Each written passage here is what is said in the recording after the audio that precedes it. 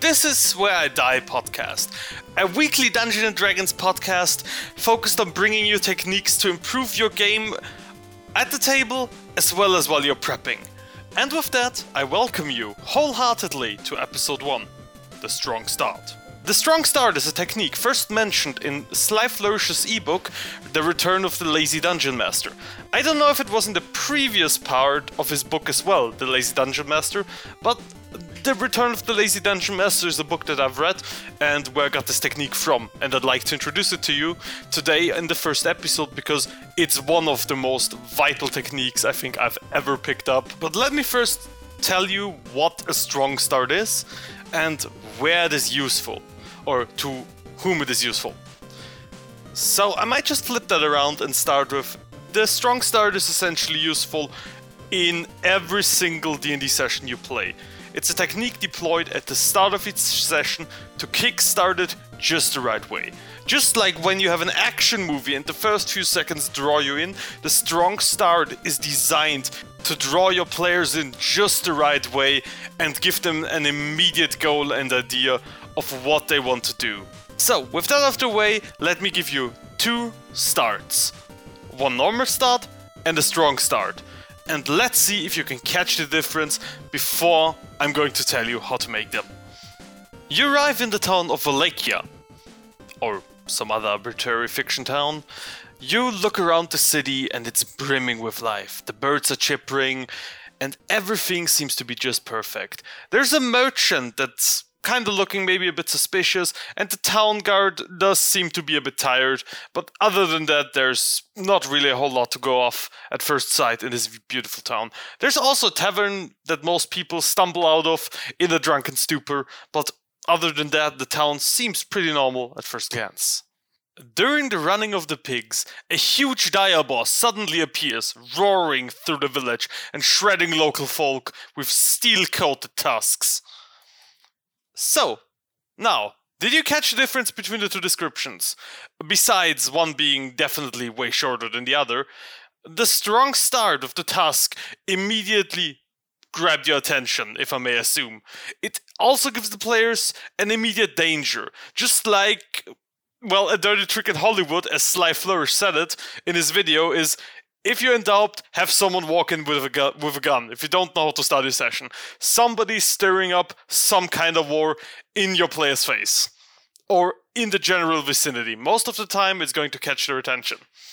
But with the demonstration out of the way, I think it is about time to tell you or to go in depth on how to create a strong start. To generate a strong start, you need to write down a single sentence that clarifies how your session will begin. That said, in this case, specificity is better than generality. In case you want to say the Baron talks to the characters about saving his idiot son, isn't all that evocative. So instead, go with something like this. During the autumn festival of the running of the pigs, the Baron's foppish messenger Louis Van Doff approaches the characters, commanding them to an audience with Baron Windthorn just before being run over by the dire boar Bloodtusk. Okay, maybe that's a bit much, but you get the idea. With this nice quote taken directly from the book, I think we get a pretty good picture. But this idea or this sentence that you come up might not cut it when it comes to a good, strong start. Because we need to refine it with 3 more steps and take a little bit more time to adjust them. There's 3 steps or the 3 components or questions you want to ask are first, what's happening in your strong start? What's the point of your strong start? And where's the action? Let's go a little bit in depth on each of the 3 points to give you a better idea. Let's give the first point a good run for its money. With the first point being, if I remember correctly, what's happening? So, as Dungeon Masters, we want the players to believe that the world is a living, breathing thing, an organism, and where things happen outside the radius of where the players are going to. So, it's really nice to take an event, in case of what's happening, that isn't necessarily connected to the players. For example, you could have the wedding of a baron, the decapitation of a prince, or of a local fugitive, or even just some natural disaster appearing. Not every session needs to start with an external event of this sort, but An event like this can breathe life and texture into an otherwise mundane world. To give you a few examples of stuff that can be happening, which I obviously did not just pluck from the amazing book that I cannot indirectly promote enough because I've taken so much from it, not only in this episode but in general, is local townsfolk are celebrating the annual running of the pigs. Everyone is preparing for the annual feeding of the Rock. Not Dwayne the Rock, just the Rock. The city magistrate has just outlawed alcohol. The king is dead.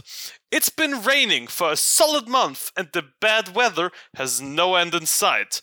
With those few examples out of the way, I think we can slowly move on to the next point on our beautiful list.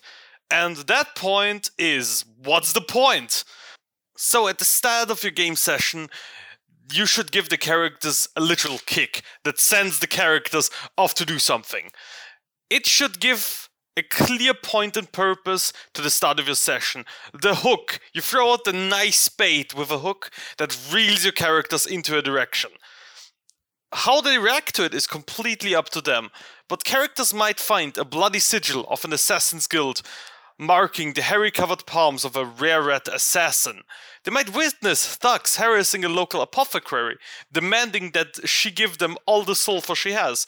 6 suits of animated armor could wander into town square, demanding to do battle with a queen long dead. Now that's a banger. And promise that an army of their kind will slaughter every living thing within 100 miles. Damn, the book is savage. If I take examples, if I do say so myself. With the army now well on the way, because nobody thought about dressing up as the queen we come to, where's the action? The third and final point on our list. So, do you remember at the start when I mentioned something about movie starts? This is where this comes back and draws a loop. We're going to start as close to the action as possible. No long breathy description, nothing. We get the players as close to the thing that's happening at the moment as possible. A cold start. Imagine the James Bond movies with something exploding, a guy in the, a vehicle chase, someone jumping off a helicopter, something as close to the action as you can possibly get. Why do we want to do that? Because it grabs the player's attention and throws them right into it. And we want the player's attention because otherwise they just probably won't care. I mean, it's always tempting to start a gaming session with setting, location, and discussion of large events. All GMs love to paint the big picture, but skipping all that, you can get right into the heart of the adventure. So, how do you go about starting close to the action? You start with combat, you start with a fight. It draws the players into the meat and just gets them rolling dice right away. It's comedical that the best start to a session could literally be roll for initiative. Why? And the best part is, combat comes with a whole host of questions after the combat is done or during combat. Why did were-rats attack us? Who sent those body armors that wanted to fight the dead queen? And that sends the characters chasing off. And gets them really nice. I mean, if all of the James Bond movies use, like, a combat for start or something similar, it might be good for us. I thought it would be nice for you to see how a start is created live. Like, I did it without preparation, because I just wanted to show you how I would go through the thinking process and create something. So we start with what's happening. Let's say our players are on a ship, they're just doing a boat voyage, something that might happen. Or do we want to take something more generic? Let's pick the start in town. Let's make it a bit different. They just arrived in town, or they just get out of the tavern, and it's a giant fest that is taking place. They did see the preparations yesterday, maybe, but had no idea after sleeping through. And there is a gigantic fest. It's a harvest festival of the 3 moons. Why? We do not have any idea yet. And what's even better, we can say that during this event, something happens. We can say that a group of cultists run into the place, roll into the city or into the marketplace, foretelling that their god has returned and that they're now here to claim their rightful place, and they will kill anyone who stands in their way. Now immediately trying to hold the players down, or different characters, and trying to get immediately aggressive towards everyone in town that they feel are a threat. And to top that all off, including we now started with combat and that, what questions does this offer if you think about it in return? What's the point? Like if the players are now start combat or start going into discussion, we have some action for them to definitely engage with, so that might be good. And in the end, we start with an action or start with the combat because the players are going to be immediately held down by cultists. So how would we describe that in a strong start, in an example? So after you've exited the tavern, after you've slept, you come out of the tavern and you immediately see that the preparations for the fest have started. But you also see a huge group of cultists with 3 of them approaching you, immediately trying to grapple and hold you down. What do? You see also a whole host of villagers crying. I know the strong start might not be perfect. I'm not a master of the art that I preach. An imperfection is more than okay, because we're here to practice and to improve.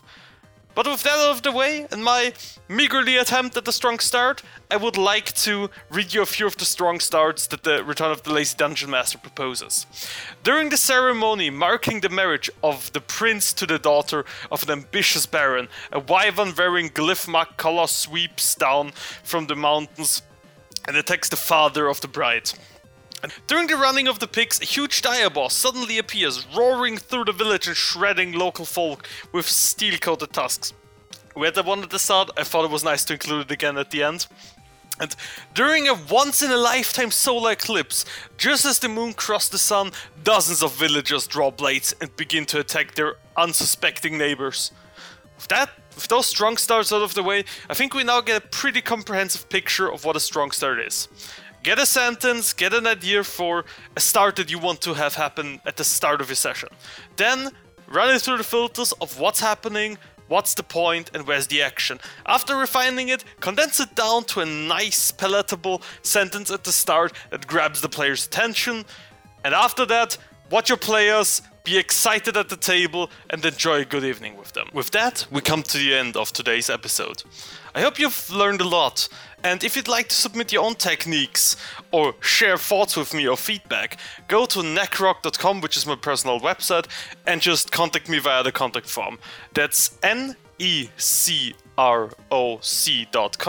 The link is also in the description of this podcast. Now, if you like the sound of weekly D&D techniques being delivered right to your podcast channel, then please follow, subscribe to this podcast wherever you get this podcast on, and enjoy yourself.